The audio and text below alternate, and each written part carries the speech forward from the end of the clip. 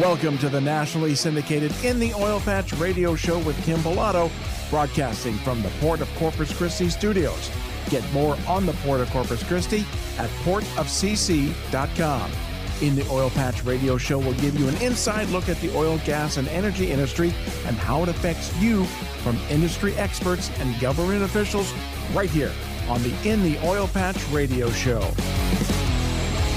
And now it's time for me to welcome my guest, a regular contributor here on In the Oil Patch radio show, Robert Rabier. Robert, welcome back to In the Oil Patch radio show.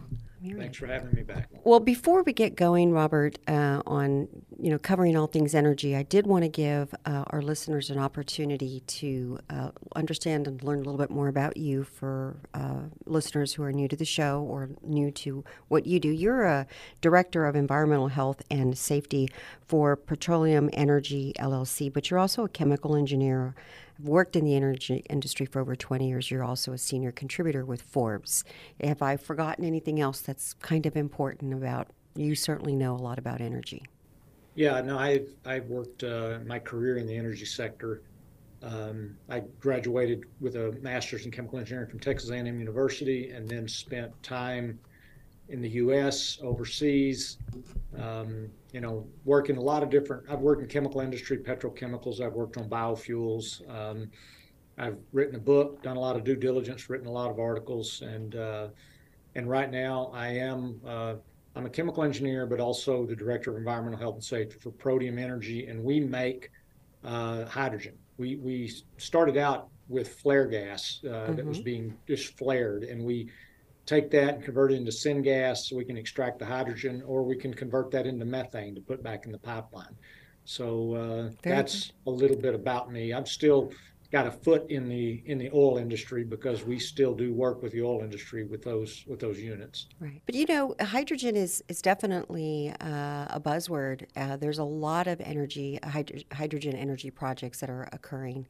And it is kind of important that when we talk about energy, we talk about all things energy, because I'm going to, later on in the show, get into an article you produced or wrote for Forbes that's kind of discussing the divestment in projects and energy projects and how it affects everything we do. And it also has the same effect when we look at hydrogen and green technology as well. So I'm looking forward to talking about that. But first, I want to, we just got out of midterms. You produced a really great article in Forbes. I really enjoyed reading it because you gave us, as the reader, an opportunity to really think things through, that now that we've had some leadership change, it's not just we're running down this, train track 150 miles an hour on green energy and throwing out, good, solid energy policies, and we're really feeling the effect of it. So I wanted to, come back to the article that you wrote for Forbes and ask you to cover for us a little bit. There are two main areas that Republicans could be looking at to change the impact on energy for 2023. One of them was the repeal of the Inflation Reduction Act and then attempting to secure stronger American energy independence. Can you please give us some information on why, in the article, what were your main key points? Is this a good idea to look at repealing it? Because there were some good things in the Inflation Reduction Act also that focused on like ports and energy. So give us your take on where we are with that. Yeah, so some Republicans did campaign on repealing the Inflation Reduction Act. There are some things in there that they don't like, but there are things in there that they did like. But at the end of the day, whether it's a good idea or bad idea, if Republicans only control the House and they only control it by a very narrow margin, they don't have the ability to repeal it. And so we have a stalemate. And that's what I say in the article. At the end, it's probably, we're going nowhere unless Republicans can get an agreement with Biden to pass certain things. If there's things they can do to further domestic energy policy, maybe they could work together there to pass some legislation. But there's always been this hostility toward American energy from the Biden administration. They're asking Saudi Arabia to pump more oil, and they're trying to make deals with Venezuela. And meanwhile, they're chastising and criticizing American energy producers. So there should be an opportunity to work with Republicans there to maybe pass some legislation that can help boost American energy production. But I'm just not sure that's going to happen. There's a really bad history there. Well, you know, you do mention it seems as though the Democrat Party is gone in all green. The Republicans are trying to look at more solidifying American energy dominance here, and then of course you've got the president and the ability to veto or not pass legislation. So in another piece that you wrote, you were specifically discussing. It almost seems as though while they're on this path to swing the pendulum into the green area where we go really green, there's also a very fast pace on that. And we've seen things, we're all very familiar with the word ESG. We have been hearing for a while now that there's a lot of conflict when we talk about financial institutions and investing in green projects. Green projects, or even oil and gas projects, they take a long time to come to fruition. And that was what your article was about, is how much money these companies have lost by doing this process. But also, my question to you also is, I want to cover that piece and tell me, you know, about the companies losing millions, if not trillions of dollars. But also, that's also having an impact, again, to this consumer who is looking at, we use everything we use in today's world all day is a byproduct of oil and gas. How is that going to affect the consumer? And do we see any relief at the pump or at the grocery store or in the commodities that we use every day? So tell us about your article and how are these companies being affected first? Okay, so let's talk about divestment. There's been a huge movement over the past 10 years, especially ramping up in the past, I'd say 3 or 4 years, to convince institutions to divest their investments in fossil fuel companies. And that means they will no longer invest in these companies and will rather invest in something else. And, you know, back when the energy industry was struggling a little bit pre-COVID, I saw a lot of articles from divestment proponents saying, oh, look how much money you've saved now from divesting these fossil fuel companies. Well, since COVID hit and the bottom fell out of the energy markets, the energy sector is by far the top performing sector. And it's not even close. There's nothing else close to the energy sector. So I just went back and I looked at, for example, Harvard University made a really big deal last year about divesting fossil fuels. And I went and looked at the performance of the fossil fuel sector from June of last year, which is when they said they divested, and every other sector. And my conclusion is their fossil fuel divestment has cost them at least $1 billion of underperformance, because no matter where they went into, if you just went into the S&P 500, if you came out of fossil fuels and you went into the S&P 500, the difference in performance there is over $1 billion. And that was out of a $41 billion endowment, if I remember correctly. So companies that have divested have probably lost a lot of money over the past couple of years. And that was just one example. I noted the hypocrisy here of companies that, and I don't know if it's exactly hypocrisy, but it certainly doesn't take a lot of moral fortitude to say, hey, we're not going to invest in fossil fuels. Of course, we're going to still keep using them. So, you know, we expect you to continue to supply them. We expect them to be at the gas station, but we're not going to invest anymore. So you'll have to figure out some other way to keep bringing them online. And so if you don't invest, but you still have the demand, prices rise. Mm-hmm. And when prices rise, it costs consumers, but it also makes oil companies very profitable. So the divestment movement has also helped increase the profitability. Right. Meanwhile, the people who are supporting divestment are screaming about the high profits of oil and gas companies, which they helped create. And the other thing about divestment, if you're divesting out of ExxonMobil and Chevron, you are potentially causing them to not be able to produce as much. And that's okay if demand is falling, but demand isn't falling. Mm-hmm. So what happens in that case? We go to Saudi Arabia and we go to Venezuela and we say, hey, we need more oil, because we have punished our domestic producers.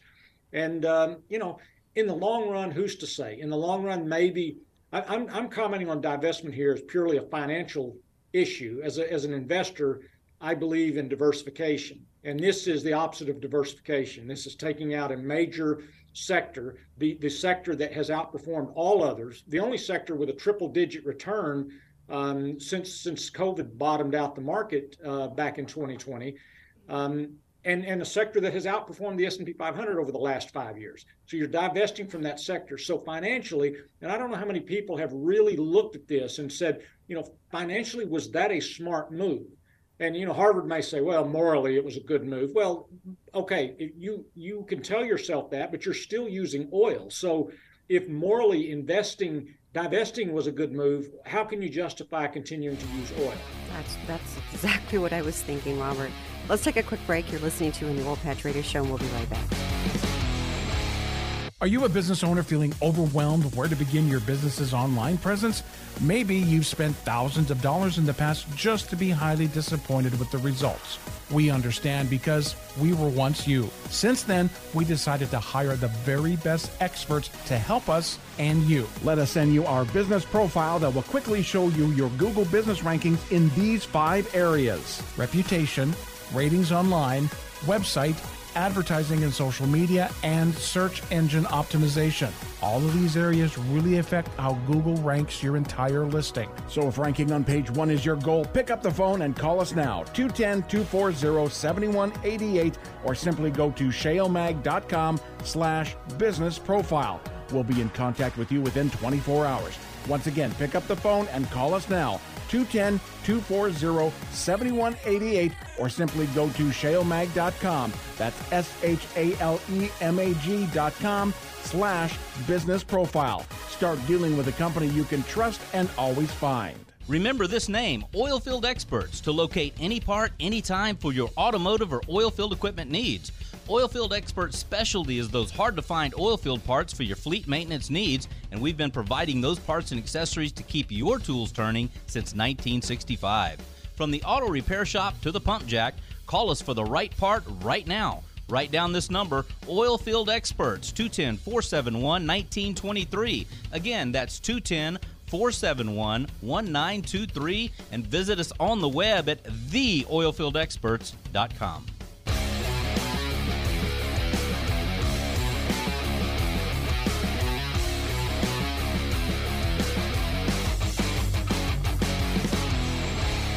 And we're back. You're listening to in the Oil Patch Radio Show. My guest today is Robert Rapier, who is a senior contributor for Forbes. Robert, before the break, you were telling us about an article you had written in Forbes about how divestment is occurring in a lot of different companies, universities, all different types of companies.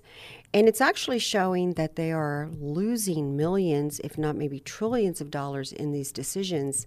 But it's okay because they are doing their part in the name of climate change, right?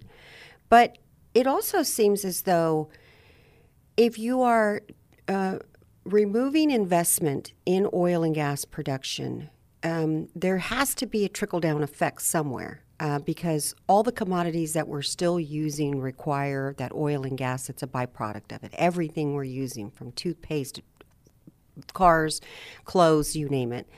How in the world or in what way are we getting ahead by losing millions, divesting in oil and gas, which takes a long time for these projects to come on, and then yet we have the nerve, this administration, the Biden administration, to go and ask other countries, which I want to get on Venezuela and what's happening there right now in the next segment. But how are we going and asking OPEC to produce more, yet we are actually shutting down here because there's a larger demand for oil and gas and these byproducts? That's not going away anytime soon. Give me the logic of what you think is happening, because it's kind of hard to follow. This doesn't seem very intelligent to me on any level. Right. I don't understand the formula. first, I think the people making these divestments will never admit that it has cost them a lot of money. Because I've encountered some of them. They might get fired. And they'll say, well, you don't know what we invested in. And I could say, well, every sector underperformed the energy sector. Yeah. So you'd be hard pressed to come up with a scenario where you invested in something else, and it was a profitable decision. It's really hard to spin a scenario, but one after another, you'll hear them not admit that they've lost money doing this. So what is the logic here? The logic is sort of like the logic of shutting down pipelines. And they believe that if we don't invest, if we don't produce, then we'll have to find something else. And that's really not what happens. Like the Keystone Pipeline. If you shut down the Keystone Pipeline and we don't get the oil from Canada, a couple of things can happen in the future. We either don't have a demand for it, in which case it didn't matter if it was built or not. A private company built the pipeline, they took a risk, and okay, the pipeline's not needed. Right. But if you get into the future and that pipeline is needed because we still demand the oil, but it's not there, what happens? People just don't use the oil? No. The price goes up, and we get it from Venezuela, Saudi Arabia, OPEC, countries that don't like us very much. We have to go out and get it from them. So that is the real and practical consequences of these decisions. So a lot of the people making divestments, they want prices to go higher because they feel like, well, that will help, that'll help reduce demand. But at the same time, you have the Biden administration, which is very sympathetic and very promoting the idea that we need to use less fossil fuel. They're out making these massive releases of oil from the Strategic Petroleum Reserve. Why? To bring down oil prices. So they're undercutting it. And you say, why would they do that? Well, they do it because in reality, there's the theory of how this will all work. But the reality is high oil prices cause politicians not to get reelected. So Biden would love to see us use less oil, but why on earth is he doing something that would cause us to use more oil? Because of politics, because he wants to get reelected. And so he's undercutting the very people who are out there trying to do things to cause us to use less oil, which ultimately drives the price up. He's trying to counteract that because of politics. So sometimes it seems to make no sense at all, and it doesn't, from just a logical, rational point of view, but from a political point of view, that's why they make some of the decisions they make. And I wonder if we do not learn our lessons from the past. Prior to the 40-year export ban being in place, we had to rely on countries like Saudi Arabia to produce most of our oil and gas needs here, which also triggered us to be less security independent, and also, I think, allowed a lot of passages and ways to have to be involved and meddle in the Middle Eastern wars because it was in our best interest to do that. And it seems like a lot of that has gone away since the 40-year-old export oil ban has been lifted. And we're seeing now the unleashing of America's energy independence, and I think we like that. And yet there's a great push to continue, especially from this administration in many ways, to go back to the old, let's rely on other countries for our independent oil needs, and yet we have so much here in abundance here, and we're being limited to these capacities through either executive orders of canceling the Keystone Pipeline, like you mentioned earlier, or slow walking lease permits, not having lease sales at all on federal lands. Just a lot of more regulation to slow this down. And yet, Robert, looking at these other countries that we're asking, they have very, very little environmental oversight when they produce. So right. I'm trying to put my head and wrap my head around why in the world are we doing this if it is in the name of climate change. I'm an environmentalist too. I want to make sure that we are not polluting the planet, but it doesn't seem to me that this is making any sense when we're looking at other countries that they don't have very many regulatory bodies, should I say that? Right. I mean, I can explain why they do it. They do it because they don't think they're going to have to do it. They do it because they think we're going to put these policies in place and the future is going to come, and those policies are going to result in less oil demand. But when the future gets here and that hasn't happened, they have no choice. That is they're never boxed going in. to, yeah, and that is never going to happen. When we get back from break, I want to talk about the actual research that reflects we're only expecting that we're going to need more energy, not less, as the planet grows. So I see an energy crisis on the horizon here in the future.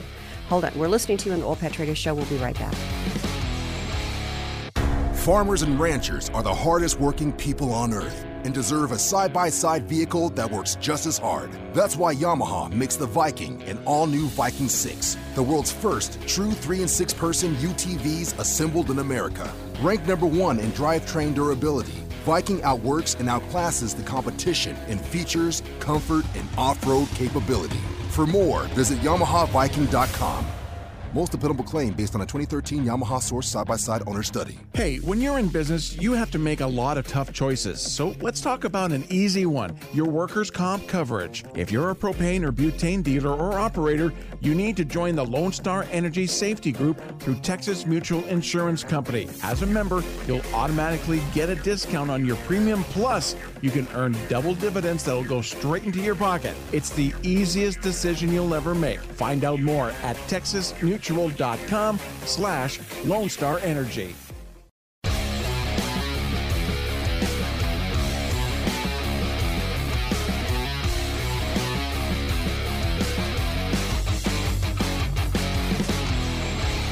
And we're back. You're listening to In the Oil Patch Radio Show. My guest today is Robert Rapier, who is a senior contributor for Forbes.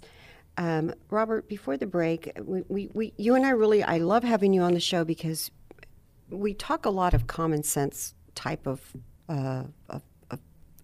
scenarios, not just so much, what are the Republicans going to do? What are the Democrats going to do? What's OPEC going to do? And really help people wrap their head around some of the things that are happening don't make a whole lot of sense when we talk about the energy policy. And yet our listeners just understand one thing. When they go to the grocery store, they're paying more.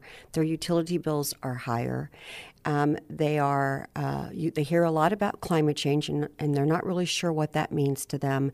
And they're hearing that OPEC needs to produce more, and yet the Biden administration is releasing millions of barrels from the Strategic Petroleum Reserve, which many listeners probably are not really familiar with what that is. So there's a lot of confusion, and this is why we have the show. However, I want to get back on the topic of, so if demand for energy is only expected to increase in the future with the population growing in the world, and yet it seems like the world is on a path of removing oil and gas, and we are moving towards green, but yet I don't think they're quite ready to be implemented fully. They're maybe halfway there. Tell me your thoughts on, we're seeing Europe and an energy crisis unfold because this country pretty much invested 100% in greener type of energies and less reliant on good old natural gas. And they don't look like they're doing so well. They actually are having an energy crisis there themselves. What do you think? Where did they go wrong? And are we following that path as well? And why is it that we are on this path that we are trying to remove away from oil and gas and trying to move 100% green when clearly we're probably not ready if we just look at Europe?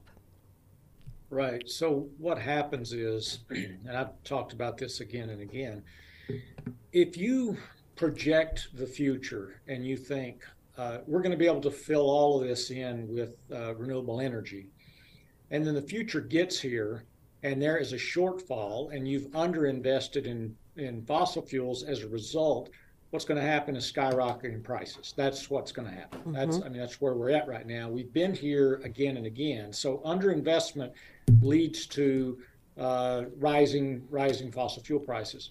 Germany went wrong in a couple of places, and one of those was shutting down all their nuclear plants. That thinking that they could get everything from renewables, and now they're having to backtrack and burn coal, and that's what'll happen. And that one's even dirtier than natural gas. Yeah, but they didn't expect to be in this situation. They had a projection, it didn't work out. So that's why I say things like the Keystone Pipeline are very important, because that is an insurance policy if the future doesn't work out like you think it's going to. Mm-hmm. Well, I do really appreciate the Republicans standing strong on American energy policies really need to be strengthened. Maybe looking at what did Germany do? Like you said, they did a couple of things wrong. But what is our plan B should plan A not pan out? And hopefully looking at that, because I think that we are pretty much on that same path, and doesn't look like anybody from a lot of the people from the administration are just still heading down the same path. Very much like Germany, we're going to remove a lot of oil and gas and focus on all green and greener type of energy sources. But I'm not so sure we're ready for it. We're going to take a quick break. When we come back, Robert, I want to talk about nearly 40% of the Strategic Petroleum Reserve has been released this year alone. I want to get on that topic. I also want to cover OPEC further on in the show. And then I want to cover a little bit about the Trump administration's new announcement for running for the 2024 election. But we got to take a quick break. You're listening to In the Oil Patch Radio Show, and we'll be right back. Are you a business owner feeling overwhelmed where to begin your business's online presence? Maybe you've spent thousands of dollars in the past just to be highly disappointed with the results. We understand because we were once you. Since then, we decided to hire the very best experts to help us and you. Let us send you our business profile that will quickly show you your Google business rankings in these 5 areas: reputation, ratings online, website, advertising and social media, and search engine optimization. All of these areas really affect how Google ranks your entire listing. So if ranking on page 1 is your goal, pick up the phone and call us now, 210-240-7188, or simply go to shalemag.com/business profile. We'll be in contact with you within 24 hours. Once again, pick up the phone and call us now, 210-240-7188, or simply go to shalemag.com. That's shalemag.com/business profile. Start dealing with a company you can trust and always find.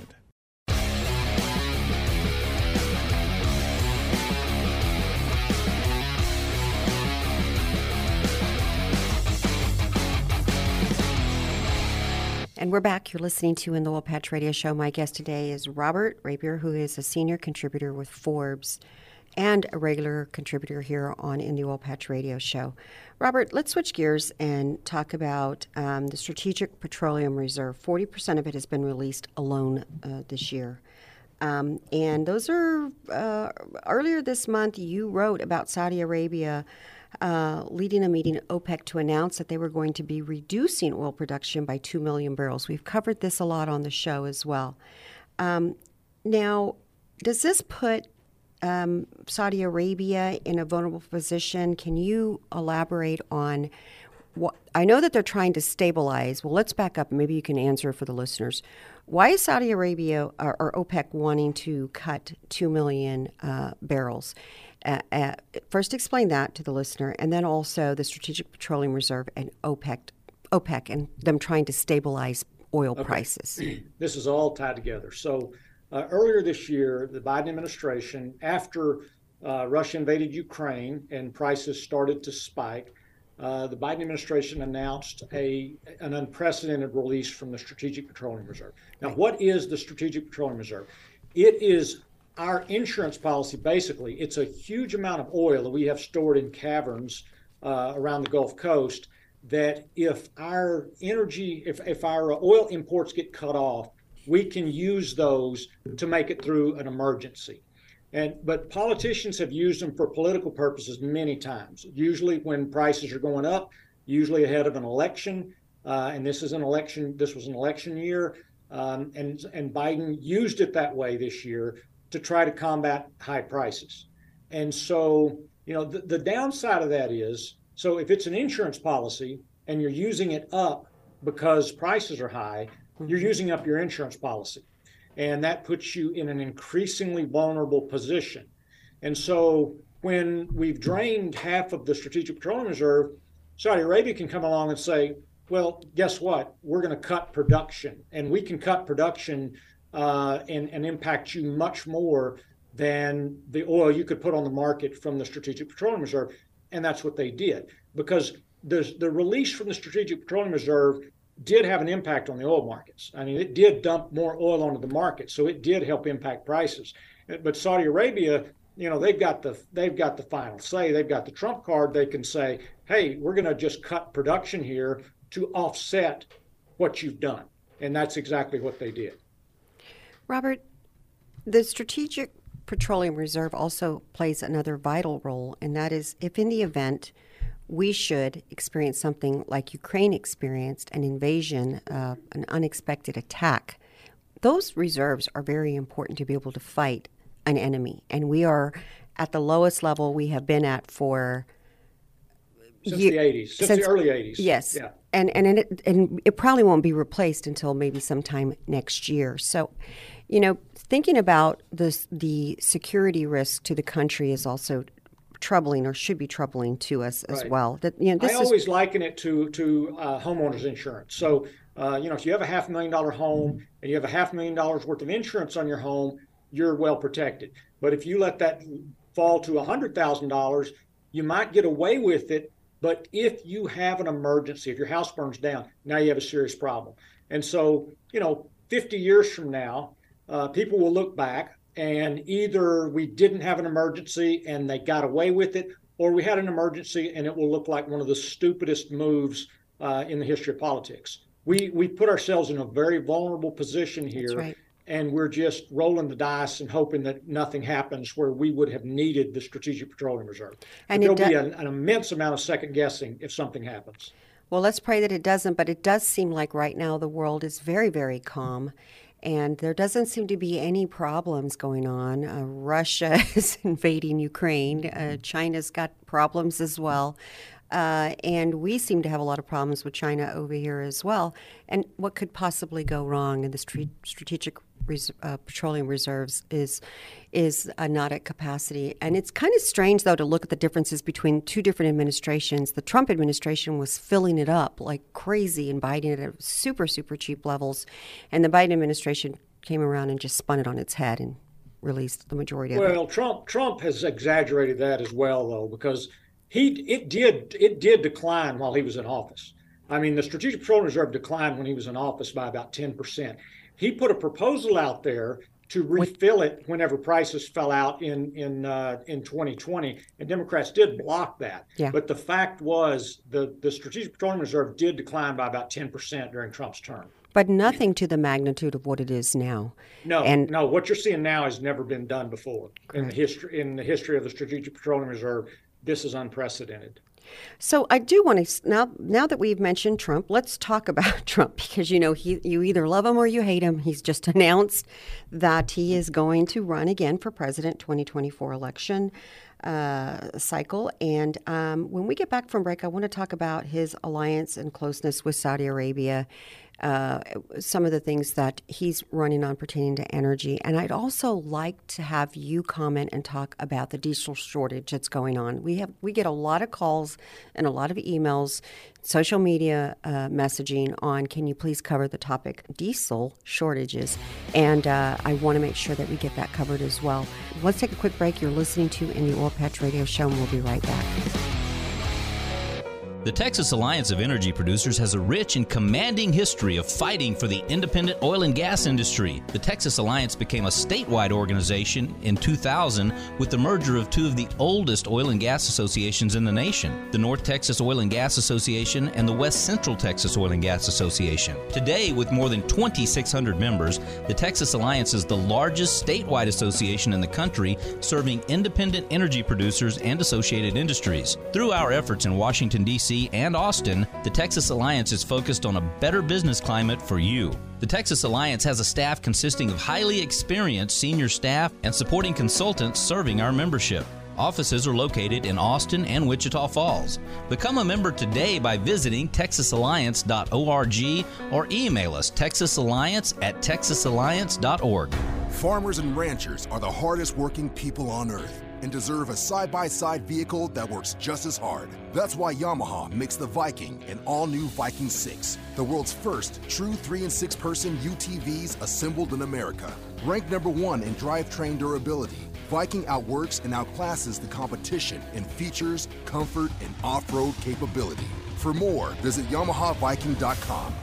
Most dependable claim based on a 2013 Yamaha Source side-by-side owner study. Hey, when you're in business, you have to make a lot of tough choices. So let's talk about an easy one, your workers' comp coverage. If you're a propane or butane dealer or operator, you need to join the Lone Star Energy Safety Group through Texas Mutual Insurance Company. As a member, you'll automatically get a discount on your premium, plus you can earn double dividends that'll go straight into your pocket. It's the easiest decision you'll ever make. Find out more at texasmutual.com/Lone Star Energy. Any business can benefit from advertising to the oil and gas industry, but it's really important to partner with a marketing company that has a proven track record with this growing industry.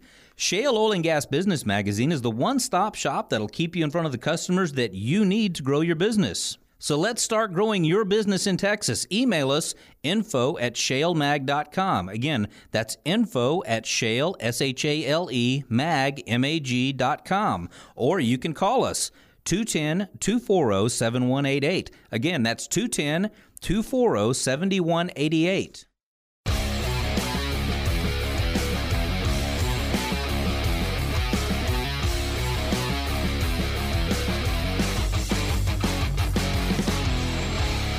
And we're back. You're listening to In the Oil Patch Radio Show. My guest is Robert Rapier, who is a senior contributor for Forbes, as well as a regular guest on In the Oil Patch Radio Show.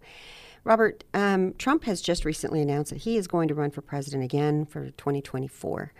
I'm sure that everyone who is a Trumper is in love with that idea, and the people who are not Trumper fans are probably, their head exploded when he announced. But he does have close ties with Saudi Arabia. Actually, if we remember correctly, that was the first foreign trip he took was to Saudi Arabia when he became president. And so my question is, how do you think, should he be elected, what do you think his stance is going to be? How do you think he's going to handle 4 years of the Biden administration in oil and gas and, of course, the relationship with Saudi Arabia? We've had a alliance with them for over 75 years, and sometimes it gets tested. It might be right now. It's been tested with this administration a little bit. Where do you think this goes with Trump and the administration? Should he get elected? So let's talk about the process of him getting elected first. The two largest oil producers in the world outside of the U.S. are Russia and Saudi Arabia. Both of those would very much like to see Trump get elected. He's very friendly toward Russia. He's very friendly toward Saudi Arabia. So how might those two countries influence the world's oil supplies leading up to a 2024 election? They would likely try to make Biden look bad.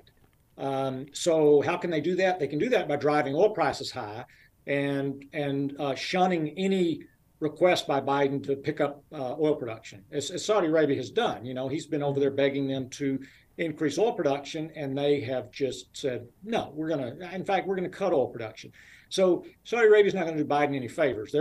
They will try to do things to help get Trump elected because they believe this is in our best interest. And Biden and his push to get off of oil is not in our best interest.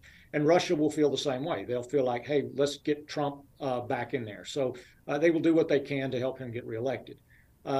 Should Trump get back in there, one of the first things he'd probably do is try to streamline the Keystone XL pipeline again. But I think the company has said enough. We've had enough here. Mm-hmm. Because somebody could come in again 4 years later and pull the wool out from under him. So I don't think that's going to have an effect on Keystone XL. But, there'll be some things that he would come in and he would try to, once again, pass friendly policies towards the U.S. oil and gas industry. But I've said this before. What a president can do really has a limited impact in the short term on the oil and gas industry. I mean, we have recovered pretty strongly. The oil production in the U.S. has bounced back pretty strongly from the COVID lows, and we're almost where we were pre-COVID. Okay. So the president couldn't do a lot when oil production plunged by 3 million barrels a day in the spring of 2020 because of demand. And the president right now has not a lot of influence one way or another. They can influence a few barrels, but they can't make big, major influences. Right. Nothing either one of them could do could have a short-term impact of, hundreds of thousands or 1 million barrels a day. That's really long-term policy changes that can result in that. So I think what a president can do is really overstated in the short term. I mean, I thought it was funny that people within 6 months of Biden taking office and gasoline prices going up, they thought, well, that's his fault. It wasn't his fault.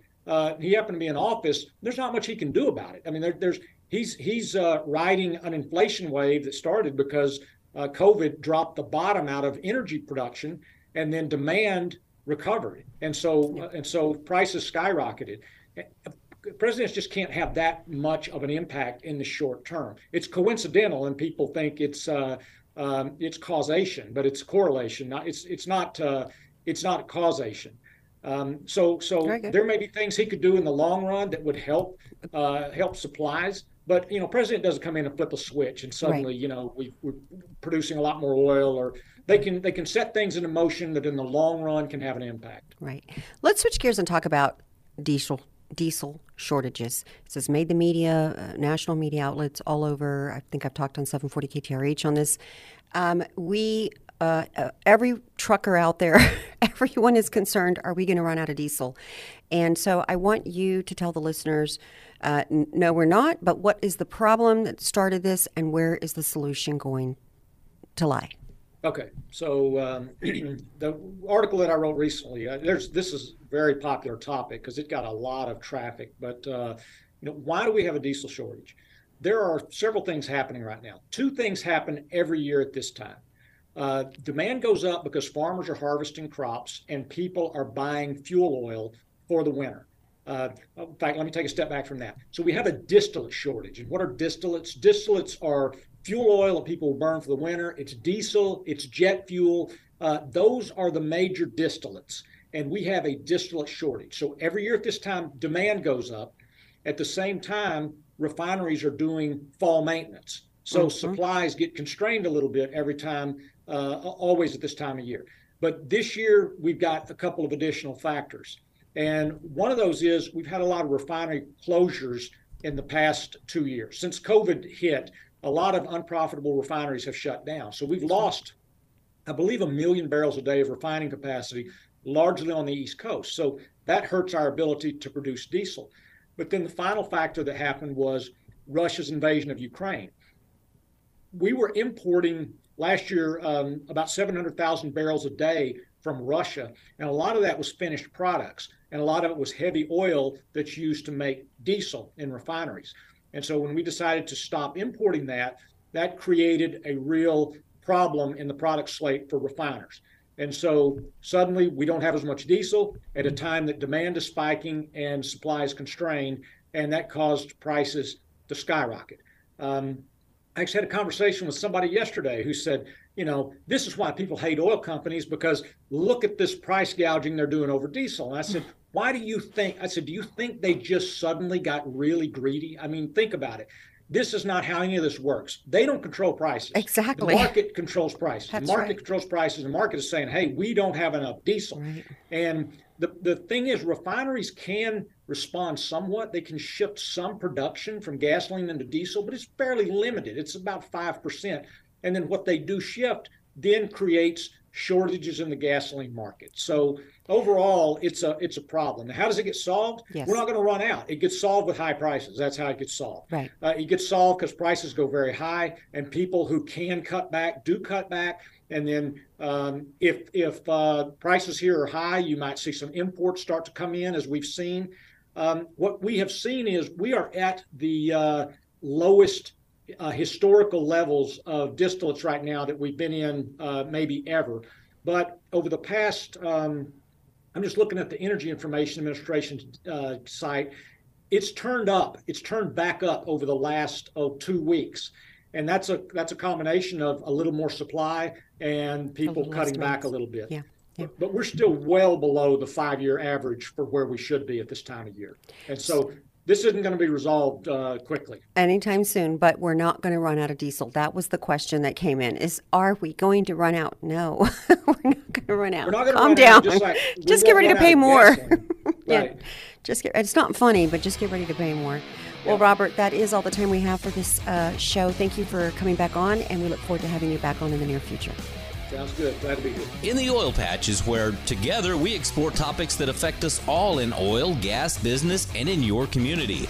Every week, your host, Kim Bellotto, will visit with the movers and shakers in this fast-paced industry. You'll hear from industry experts, elected officials, and many more right here on In the Oil Patch.